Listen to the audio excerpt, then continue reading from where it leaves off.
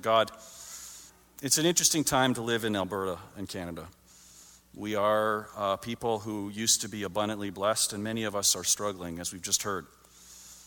But Lord, our needs, when it compares to the rest of the world, are nothing. You look at the world, you've got the whole world in your hands, as the song says, and you look at it completely differently than we do. And where we see suffering, Lord, you see hope because you know how powerful and how potent your church is when it's engaged. So, Father, engage our hearts and our minds this morning. Open our ears, open our minds and our hearts, and we ask that you speak to us. In your name we pray. Amen. Several years ago, I was taking some university courses out on Vancouver Island. I was in a master's level leadership course with mid-career professionals who were retuning and retooling their leadership skill set. There were political leaders, military leaders, people from business and banking. There were chiefs of native bands. There were teachers, medical professionals, and one solitary pastor. Or as a friend of mine who was with the New Westminster Police Service liked to call me because he was from Britain, he used to call me the vicar. And the university had a unique approach because they had mid-career professionals who had a rich background of experience to draw from before they even entered the program. They would contract with businesses and organizations all across the country and use us as a think tank. They would literally hire our classroom, our cohort, as a consulting team, and they paid money to get some of their problems looked at from our perspective. It was a fascinating experience. Mountain Equipment Co-op and Air Canada were on the list of organizations that had already used this unique tool by the time I got there. And I remember about week 1 or 2 into the program, I was having coffee with some members of my learning team, and somebody said, "Oh, Conrad was on my team today." And somebody else went, "Oh, what now?" "Oh, he went off on one of his tirades again, just ranting and raving, and we couldn't calm him down, and it totally disrupted our day." I thought, well, that was interesting, so I asked a few questions, and then a week or so later, I found myself on a team with this gentleman named Conrad. Now, we had been hired or consulted, we're a consulting team for a not-for-profit domestic abuse organization, a little mom-and-pop not-for-profit out of Nanaimo, British Columbia. And they had some significant financial problems, and they had hired us to help them. And I remember our first meeting as a team, Conrad gets wound up, and all of a sudden he's going, "The world is falling apart. There are poor children out there. There are wars. There's disease. There's AIDS. There's famine. This is important, but it's not nearly as important as that. We've got to get onto that. We've got to fix the big problem before we can even worry about the little problems." And I thought that was interesting. I asked him a few questions, and then I believe somehow I ended up with the job of corralling him, but we managed to get the rest of the job done. The next day, I took him out for a coffee, and I said, "Tell me a little bit about what your background is and why you're so passionate about what you were talking about." And Conrad said, "Listen, I was a potato farmer in New Brunswick for my entire life. And I eventually sold the family farm, and I decided to take a little bit of the money and see the world. And I saw the world, but it wasn't the tourism world that all the books and the brochures told me about. I fell into places where no person should go. I saw starving children. I saw famine. I saw war. And I came here to hoping that this degree could give me tools to figure out what to do with it." And I said, "Well, Conrad, you know what I do for a living, right? I'm a pastor in church." "Uh-huh."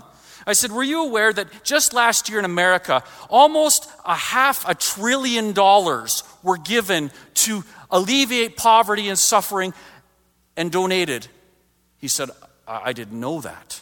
I said, "And the largest giving blocks were Christians in the United States of America." He said, "Really?" I said, "Yeah." And then he looked at me as if I were crazy, and he went back into his rant. And then he said something in passing as I tried to argue with him or at least give him some clarity. He said, "Religion is never going to solve the problems of the world." A year later, I went back for the second year of residency, and Conrad had dropped out of the program. We never did hear what happened to him. But my friends, what I told him that day and what has remained true for 2,000 years is the Christian faith has always been fueled by compassion and charity. In fact, historians are pretty much clear and pretty much in agreement that Jesus himself invented the concept of charity. Here's a quote for you. "From the well springs of Christian compassion, our Western civilization has drawn its inspiration and its sense of duty for feeding the hungry, giving drink to the thirsty, looking after the homeless, clothing the naked, and tending to the sick, and visiting the prisoner." Here's another one. As missionaries circled the globe, they established hospitals. They founded orphanages. They started rescue missions. They built almshouses, opened up soup kitchens, incorporated charitable societies, changed laws, demonstrated love. They lived as if people mattered. Friends, if anything, we have a historical reputation as being the ones who stand up for people in need. And in short, every time charity and compassion are seen in operation, no matter the source, the credit goes to Jesus Christ. Because Jesus fills empty stomachs and empty hearts. And obedience to Christ's example is the single most effective way to alleviate poverty, period. Jesus demonstrated and invented charity as a way of life. There's no evidence of any large-scale compassionate movement before he came onto the scene. Any cultural sense of duty and compassion has its roots directly through Christ. And he was simply being obedient to the Bible. The Bible has over 100 promises and commandments that compel us to care for the poor and needy. A lot of them come from the Old Testament. Most of them were being ignored. Jesus was the first person to fully live this out, and he inspired millions. From William and Catherine Booth with the Salvation Army, to Franklin Graham with Samaritan's Purse, Bob S. and Bill W., the founders of Alcoholics Anonymous, and Mother Teresa. History is littered with the names of people who found meaning and found purpose in living with compassion. But it started with Jesus. And when Jesus launched his ministry, when he got going, he was invited into a synagogue and he was given the opportunity to read from the scrolls, and he unrolled a specific scroll, and this is what he read. He read his mission statement. He said in Luke 4, verse 18, "The Spirit of the Lord is on me, because he has anointed me to proclaim good news to the poor. He has sent me to proclaim freedom for the prisoners," or the oppressed, "and give recovery of sight for the blind, to set those who are oppressed free, and to proclaim the year of the Lord's favor." Christ's very own words, his inaugural statement as he came onto the scene, included the poor. And Christian living also includes the poor. You see, Jesus promised good news to the poor. And good news is not salvation and an empty stomach. Good news is salvation on a full stomach. Because as we see through his example, Christ addressed the physical needs and the spiritual needs.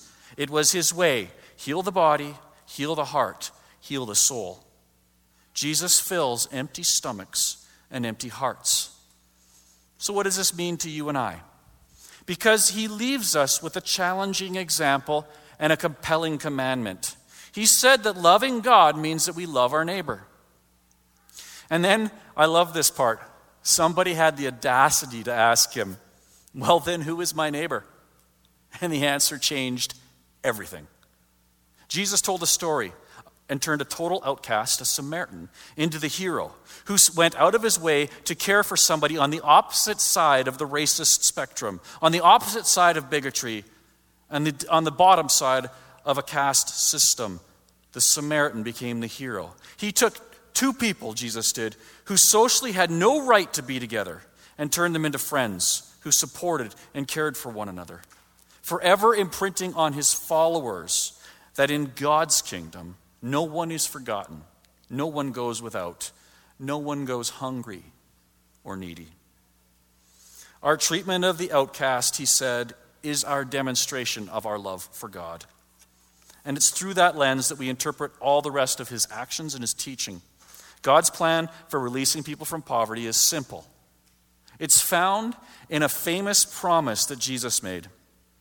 And Jesus made a promise. He has invited us to help him keep it.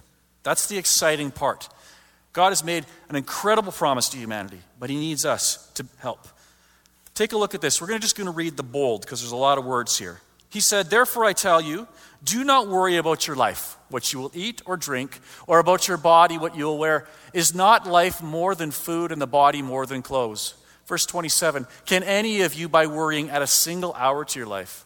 And why do you worry about clothes? See the flowers of the field grow, they don't labor or spin. Therefore I tell you, do not worry." Next one. "So do not worry, saying, what shall we eat? Or what shall we drink? Or what shall we wear? For the pagans run after all these things, and your heavenly Father knows that you need them. But seek first his kingdom and his righteousness, and all these things will be given to you as well." He promises provision for those who put his kingdom first. So then you have to ask yourself, well, who makes up his kingdom? And there's an interesting verse from Luke chapter 6 in the Beatitudes where Jesus says, or Luke writes this, looking at his disciples, he said, "Blessed are you who are poor, for yours is the kingdom of God." The poor have always had a portion of God's kingdom. And they've always had an easier time following Christ because they're not weighed down by the entrapments of materialistic society. And we've said it before many times in our church that context is everything. And when you look at the context of this passage, you see it's a specific promise to those who are serving God. Jesus is saying, if you serve me, I'll look after your food, I'll look after your clothing. And yet this passage, and one other we're going to look at in a minute, are almost exclusively tied to charitable work. So how did that happen? How did it move from being about God's kingdom and God's kingdom workers to being about everybody? And the answer I've already given you. Because somebody had the audacity to ask him, okay then, who is my neighbor? And Christ's answer changed everything. Jesus' words taught humanity.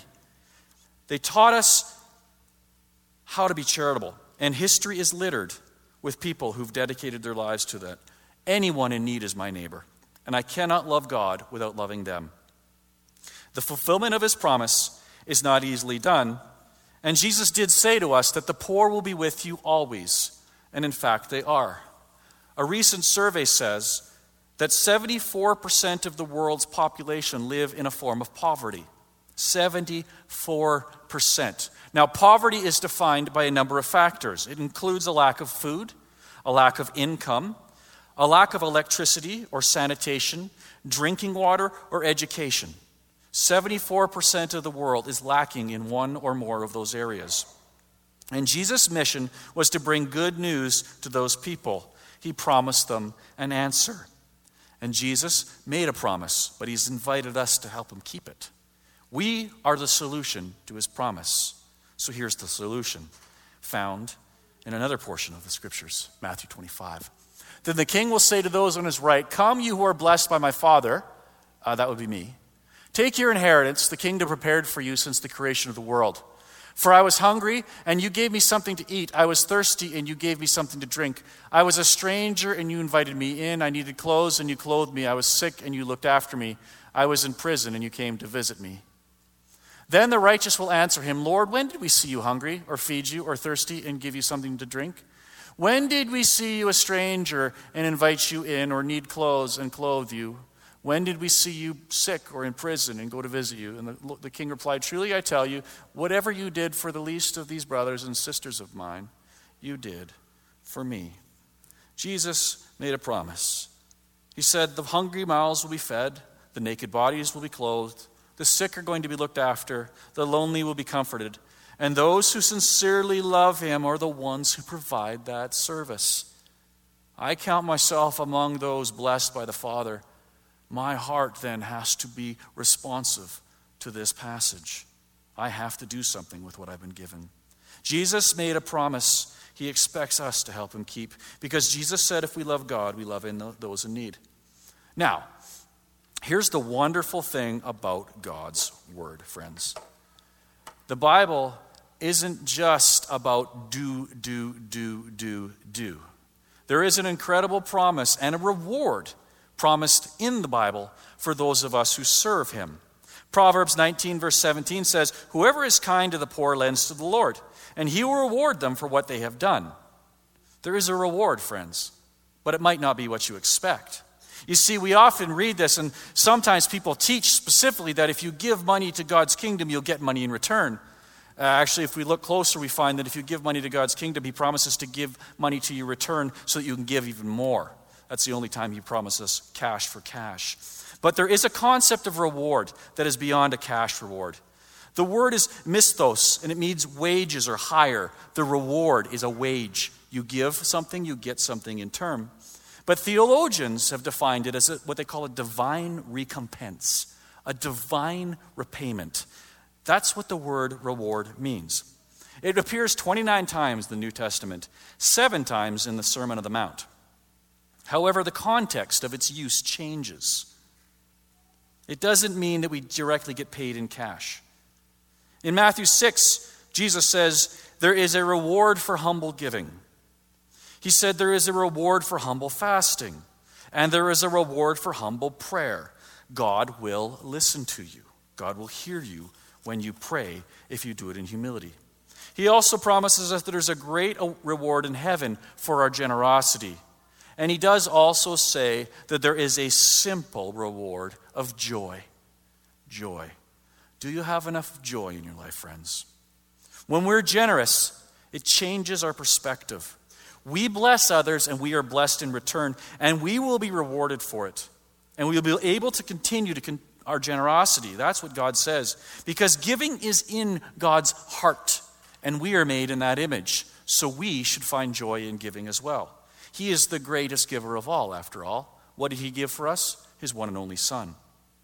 Therefore, when we give to those in need, we in turn experience a bit of God in our life. When we give to those in need, we experience God.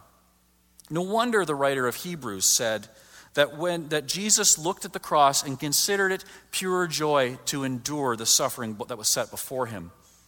Jesus saw that if he gave everything to God, he would have the joy of eternal life with us, and it gave him the inspiration to sacrifice everything. Joy is a promised outcome of our giving, and with it comes the fruit of peace and love and goodness. And from a heart of joy and peace and love and goodness, we have a wellspring from which worship, authentic worship, can flow. That is the reward you might not have expected. Giving leads to worship. Giving leads to joy. But where does joy come from? It's an emotion, isn't it? And where do our emotions come from? Well, from our heart. And Jesus addresses that too.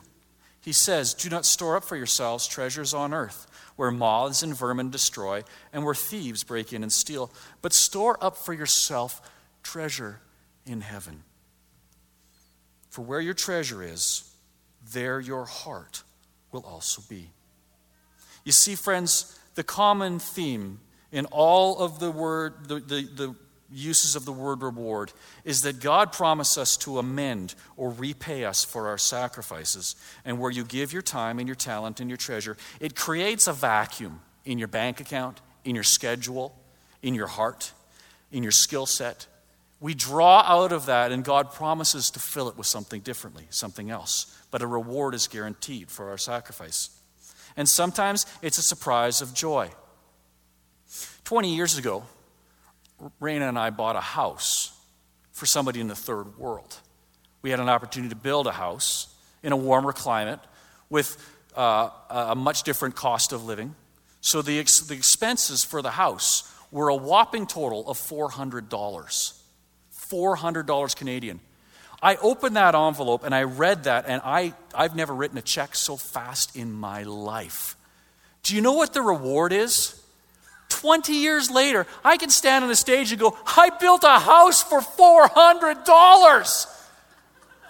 Like, it just still feels fantastic. It's like living a dream. I gave a family a house for less money than I spend at Costco.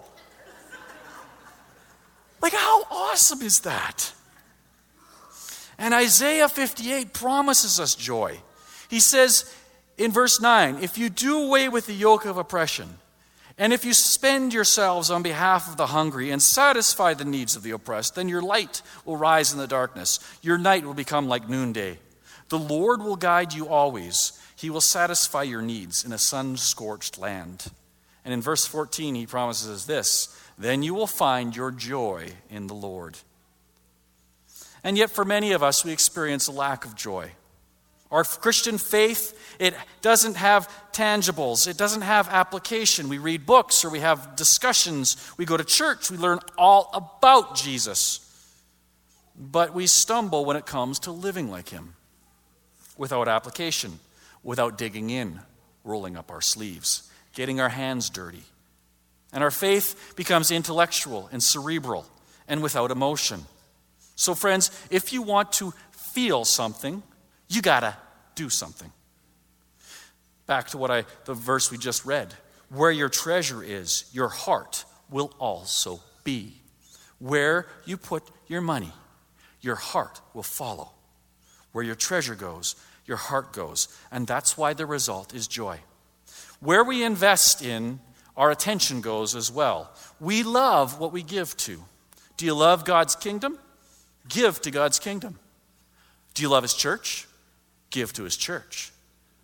For me and my house, friends.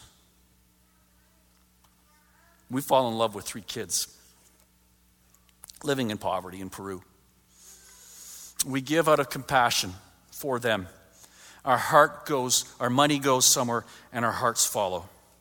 My reward, I give and I get in return a love that defines my imagination. But you got to know something, church. I didn't start out this way. I wasn't naturally a giver. I married a giver. My wife, whenever she talks about getting more money, she just thinks, how can I give more of it away? When Rain and I were dating, I remember going to the mailbox and she pulled some mail out of her mail slot and she looks at one and goes, oh, a letter from my compassion kid. And I said, you're what? And she goes, oh, I have a kid.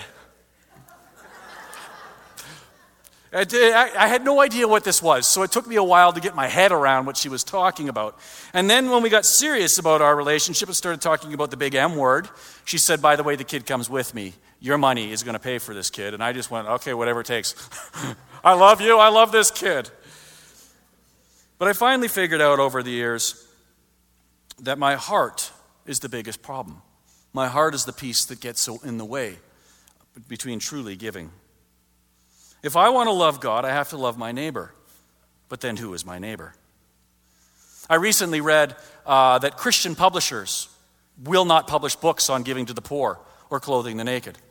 They won't do it because they don't sell, even in churches, which is shocking because it's a hard issue, friends.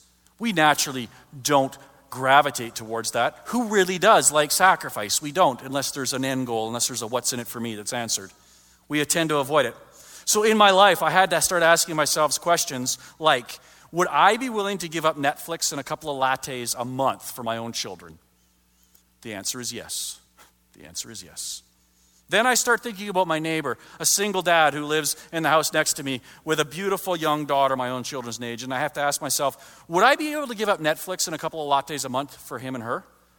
Absolutely. That's my neighbor. I love my neighbor. But then Jesus' question haunts me, but then who is my neighbor? And then I realize the entire world needs what I can give.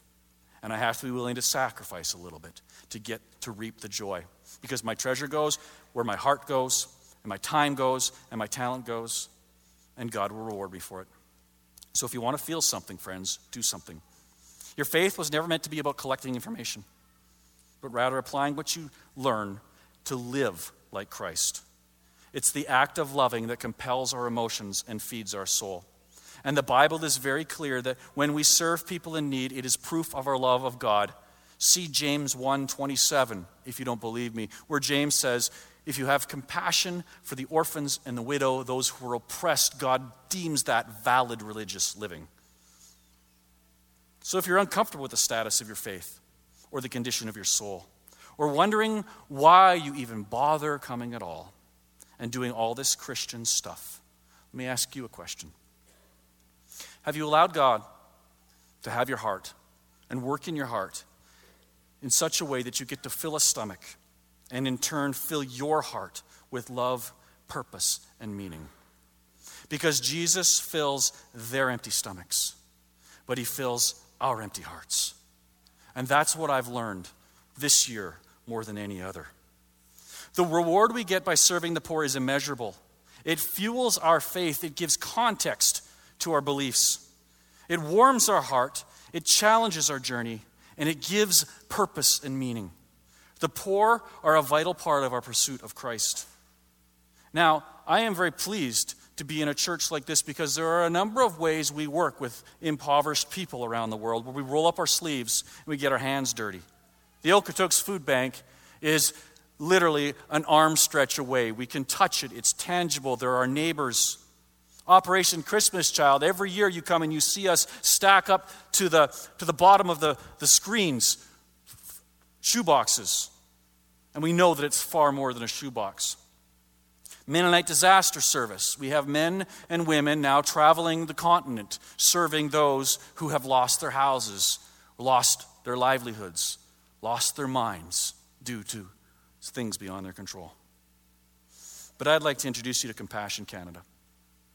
As one of the world's leading child development organizations, Compassion partners with the local church in 25 countries to end poverty in the lives of children and their families.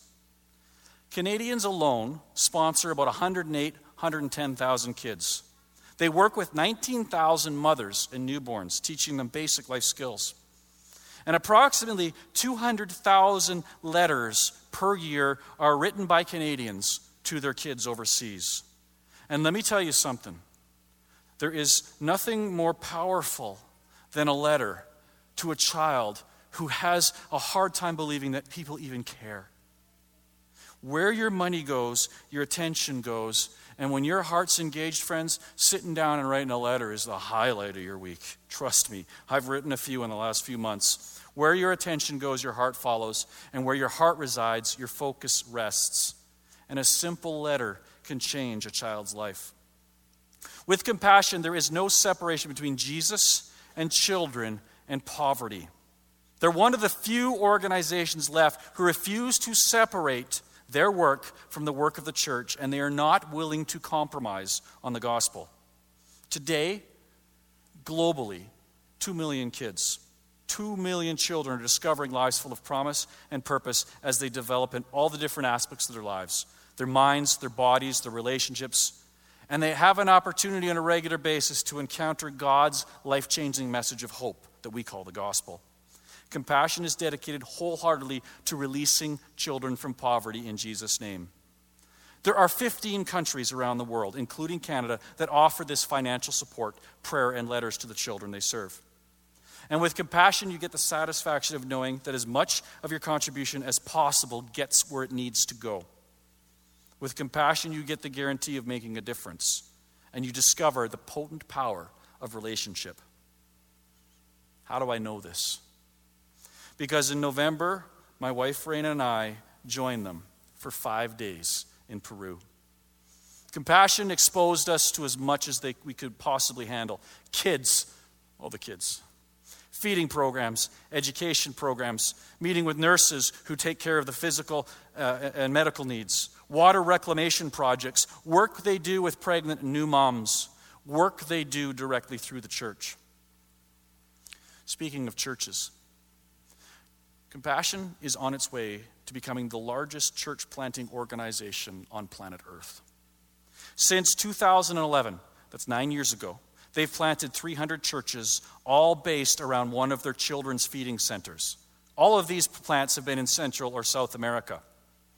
An average feeding center has approximately 200 kids. By design, 80% or 160 of those 200 kids are from non-Christian homes.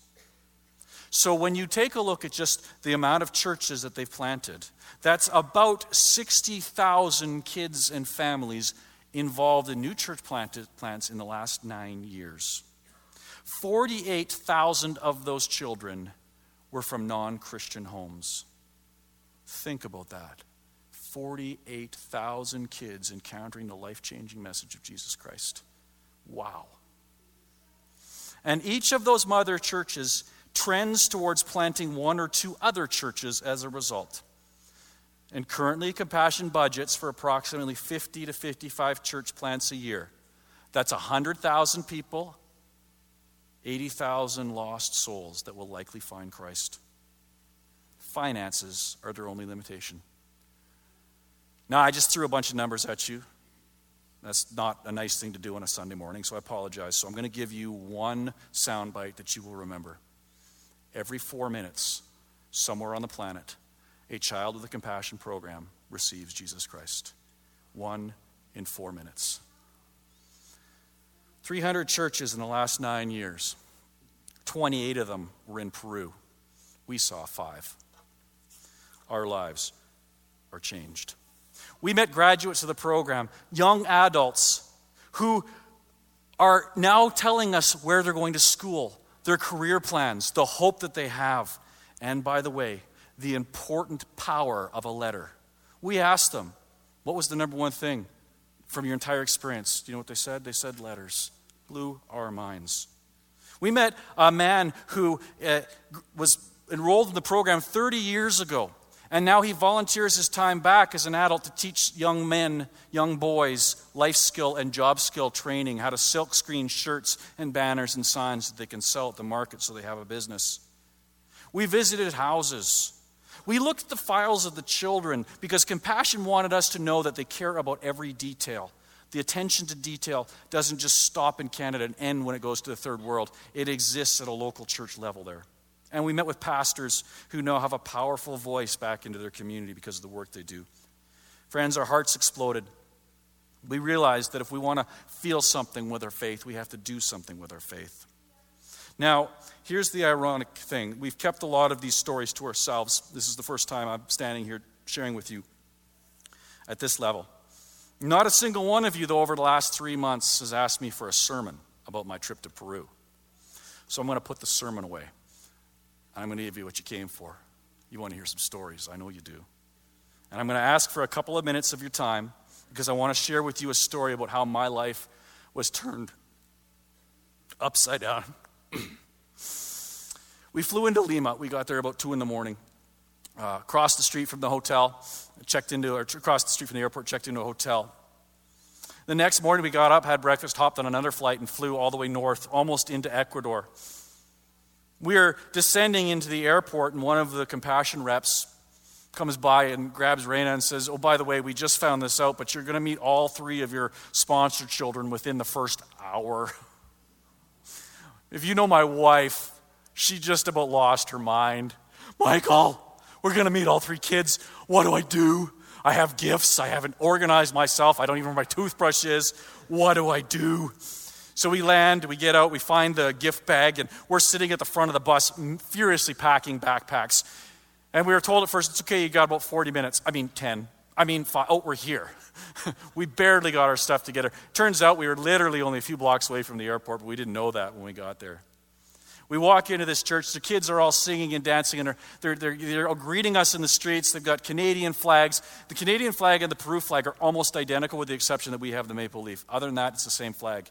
Some kids in one of the centers we dropped into, they cut out the best they could, a maple leaf, and they'd sewn it on their own flag to make a Canadian flag. One of the Compassion reps says, that's good. I was at a church one time, and I think they had the marijuana leaf. We're not going to judge.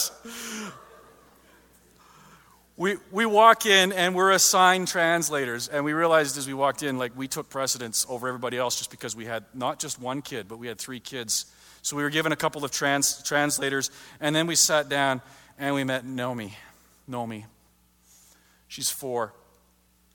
Her family lived just south of where we were. It took them about an hour and a half to get there, and both parents came.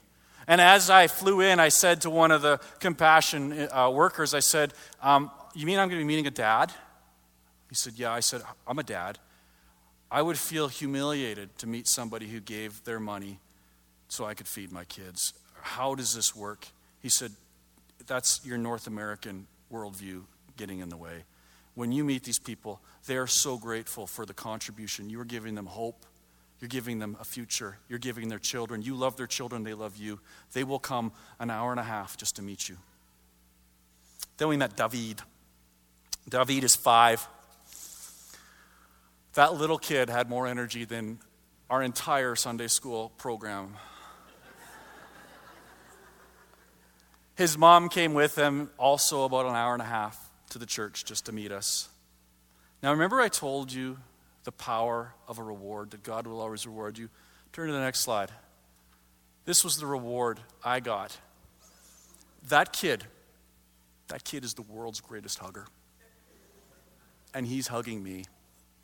And other people hugged him and went, wow, that kid can hug. And because I am in a Spanish culture and I'm the male, I'm the patriarch, I became his focal attention. That day, there was nobody more important in the room than me, except for him. But I couldn't convince him of that.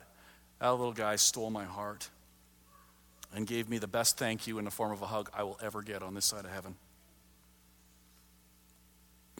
And then we met Rosa. Rosa's 13. She turned 13 this December, just a couple weeks after we were there.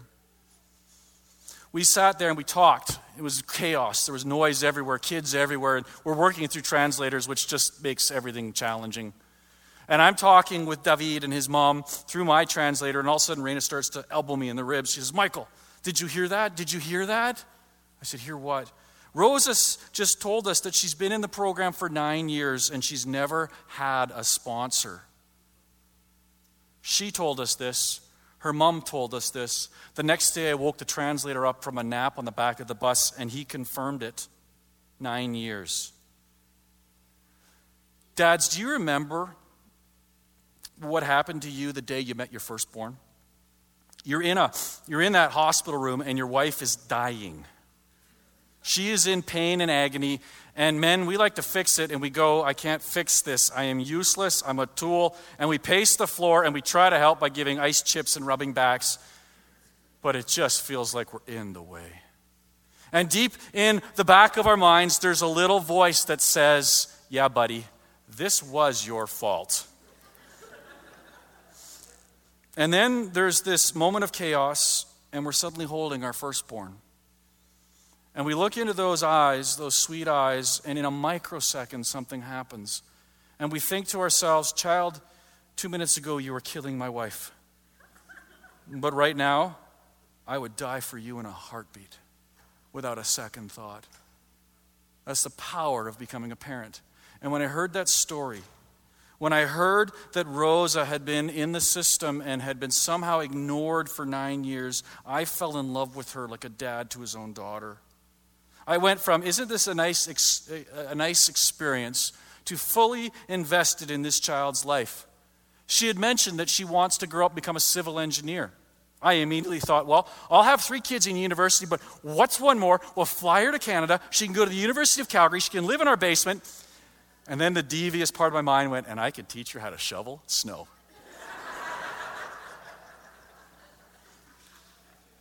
You see, I felt like she had been exploited, not physically or emotionally, but by a promise. And the promise goes like this. God loves you. God wants a relationship with you. He's asked someone who also loves him to love you. They're going to make a commitment to make your life better. And this person will have a relationship with you, demonstrating how you can relate to God. The power of the word commitment in point number 4 makes all the difference in the world. And a piece of that promise went broken. And in that moment, she went from the sponsor kid to my kid. Last week, I read this quote by John Ortberg. He says, seeing suffering does not move me to act if I think of a person as him or her. But when I think of the person as part of us, a part of me, then I am moved to bless. Jesus may have been speaking quite literally when he said, love your neighbor as yourself. You see, in those 5 promises, part 1 and 2, that's the North American view of the gospel. God loves you and has a wonderful plan for your life. But to children in the third world, parts 3, 4, and 5 are vital to how they understand God. If somebody is willing, who has no reason to even care, if they're willing to love me enough to give me some of their well-being and give me a little bit of attention, I must have value to God. And then the commitment to God that they're being asked to make makes sense. because that commitment is demonstrated by my commitment to them. Now, later on, when we got back to Canada, my wife sends off a hasty email to Compassion, and we found out she had actually been sponsored in the program. She just had never really interacted with the sponsor. There was hardly any record of letter writing, and she might not have even understood that she had somebody that cared about her. But it got lost in the translation, and God let us live for 10 days with this tension that this child had been neglected. And that miscommunication changed my life forever. Because God taught us how powerful the commitment can be, the sponsor relationship, and it shapes everything. In fact, in Peru, they have a special term for sponsor, and Raina's going to come up after I'm done, and she's going to share what that means, because they don't even have a word for sponsor, so they've invented one, and it is powerful. We learned the power of this commitment through 4 graduates and 1 man silk screening with a bunch of junior high boys in a basement. Graduates of the program who said, "My life was changed because of a relationship. I found God because somebody cared about me." Letters matter to these kids. Money does not. Relationships make the system make sense. The commitment we make to them is how they commit to hope. Now, meeting a sponsor is a rarity, but it is the highlight of a lifetime. Rosa didn't sleep the entire night before she met us. Meeting a sponsor is rare. Having a sponsor in your home, it's almost unheard of. And 15 minutes after God allowed us to believe for 10 days that Rosa had never been sponsored, I found out that we were doing a home visit. "Oh," I said, "where are we going?" "We're going to Rosa's." "We're going to her house?" "Yes." "My Rosa?" "Yes." So we rode there in a 3-wheel taxi, like a rickshaw.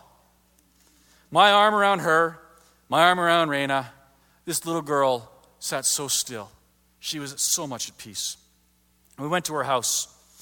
We met a compassion worker out front who was her Sunday school teacher, her discipler, and sort of the liaison between the church and the family. We brought them a gift. It's Peruvian culture. You bring a gift when you show up.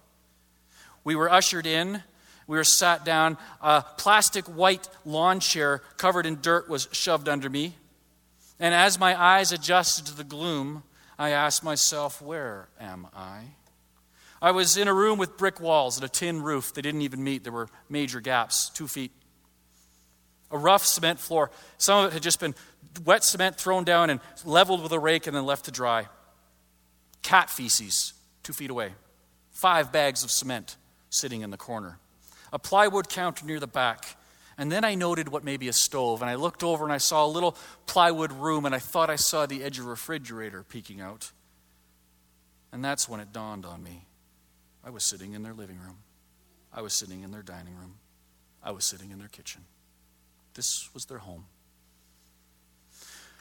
There isn't a single piece of property in Canada that would use this as a carport or a shed. We would just bulldoze it and start over. And I promise you, friends, this was the nicest house we saw in our trip.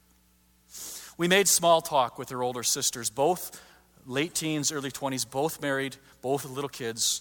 There were dogs and cats that wandered around freely. Our translator, for whatever reason that day, wore a shirt with a map of the world on it. So we could point to his pectoral, and we could say Calgary, and his stomach Peru. And they go, "Oh, Canada." And this happened everywhere we went. "Canada." And the kids would go silent, and they'd talk amongst themselves, and they go, "Blanco oso?" "Blanco oso?" Which is Spanish for white bear. "Yeah, we have polar bears here." Mom eventually had joined us. She informed us that indeed this was Rosa's first sponsorship, so something was not connecting. She told us that she grew up in the church, but she left the church when she got married. One of our last letters from Rosa, she said, "Please pray for my mom. She needs Jesus." Directly in my line of sight, I could see a door leading out to the back. I knew there must be more to this than this one-roomed house. I could see some plywood walls and what appeared to be doors. There was a lot of dirt and some daylight. Occasionally, a naked 2-year-old boy would wander out of a room and into another. I thought that was really strange. There were turkeys and cats and dogs, even chickens strolling around through the narrow passageway through the hallway. And finally, I sheepishly asked if we could see the rest. I was embarrassed to ask this question, but I was really curious. I didn't realize that this was an honor. Canadians came Wealthy Canadians came and visited that house. We were the talk of the town. But to me, it was humbling to ask to see more. But they were proud. So we went back outside. We toured the burning refuse pile where they burned their garbage, where the pigs and the turkeys were kept. Mom, with a smirk on her face, taps me on the shoulder and through the translator points at one of the turkeys and said, "His name? Christmas dinner."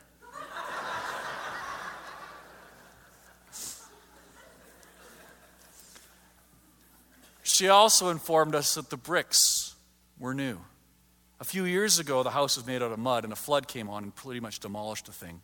And she was rebuilding with the little extra money she could scrounge up 5 bags of cement in the kitchen. My heart was broken. And then I saw Rosa's room. And that's where I lost my mind. Because her bed was held up with bricks and boards, 2x4s nailed together. The floor sloped at a 45-degree angle, and it was just dirt. The ceiling didn't even meet the wall, and there was an old political banner nailed up there to keep the bats and the birds and the bugs out. I don't know what she does when it rains. And I looked at the floor, and the floor is what got me. No child of mine lives like this. If I had moved into my house in Okotoks and there was so much as a cigarette burn on the carpet in my daughter's room, I would have gutted it and replaced the carpet. The thought of me as a dad laying asleep at night while my children got out of bed and put their bare feet on just a wooden floor to go to the bathroom would be more than I could handle as a proud Canadian. And my little baby girl Rosa in Peru has dirt and mud and filth, and never once in her life has she gone to bed with clean feet. My child does not live like this. Except she did. And she does to this very day. I was embarrassed. The shame of her poverty weighed on me. I wanted to protect. I wanted to provide. I wanted to tear down that house and build her a new one. I was fully invested, and I was completely powerless. Except I wasn't. Because Jesus made a promise. And he's asking me to help him keep it. You see, when I met that little girl wearing the one nice dress she had in the church, she looked just like any kid from our church. Clean, happy, and it didn't connect. The reality of the situation didn't change until I saw what reality was like. And then the compassion of Christ forced me to grow, because where my treasure goes, my heart follows. And if you want to feel something else, then do something. So I did something. We did something. And I felt the implications of it so deeply, I wept for days.